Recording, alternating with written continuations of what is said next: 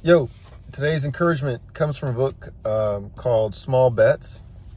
And it's sort of a parable or a little story about a young boy who comes across a pile of manure, poop, and he starts he's joyfully in the poop,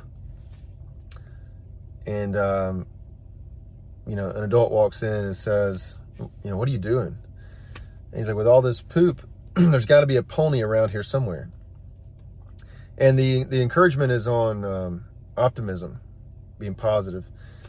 Optimism, in my opinion, sometimes gets a bad rap, and it's like, or optimists, sometimes a thought that other people have is maybe that it's a bunch of hooey, like it's you're lying to yourself, you're making stuff up to make yourself feel better. Finding the positive, and people can get frustrated with that. Some people would rather deal in reality, but that's not how I see it. I think that being optimistic, or the lesson from this story, is that we can control the narrative. We can find things that are useful and helpful and that serve us. We can choose our thoughts. Yes, it's crappy, get it? But what else might be around that's helpful and useful and good? Maybe a pony, right? So it's not about just like, hey, the poop is great. You should be in here enjoying the poop. Just be positive about the poop. But you can choose a thought that says, but maybe this also, maybe this is possible. Maybe this is around the corner. Because this is happening, maybe this is also happening.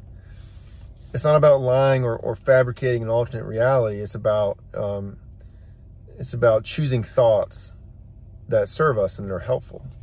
I think it's one of the biggest difference between people who are successful and people who are not reaching the level of success that they say they desire, is the ability to choose thoughts that serve us and to allow the ones that don't to come and go.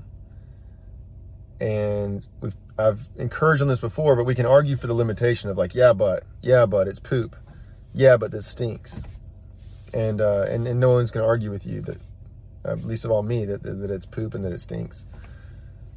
But my but that I choose, the thing that I'm going to argue for is, but there might be a pony, right? But there's other possibility. So my encouragement is to choose the positive, choose the thing that serves, choose your own thought, not the one that's just directly in front of you, kind of staring you in your face. What else might be around the corner? As always, I'm pulling for you. Look forward to talking to you next time.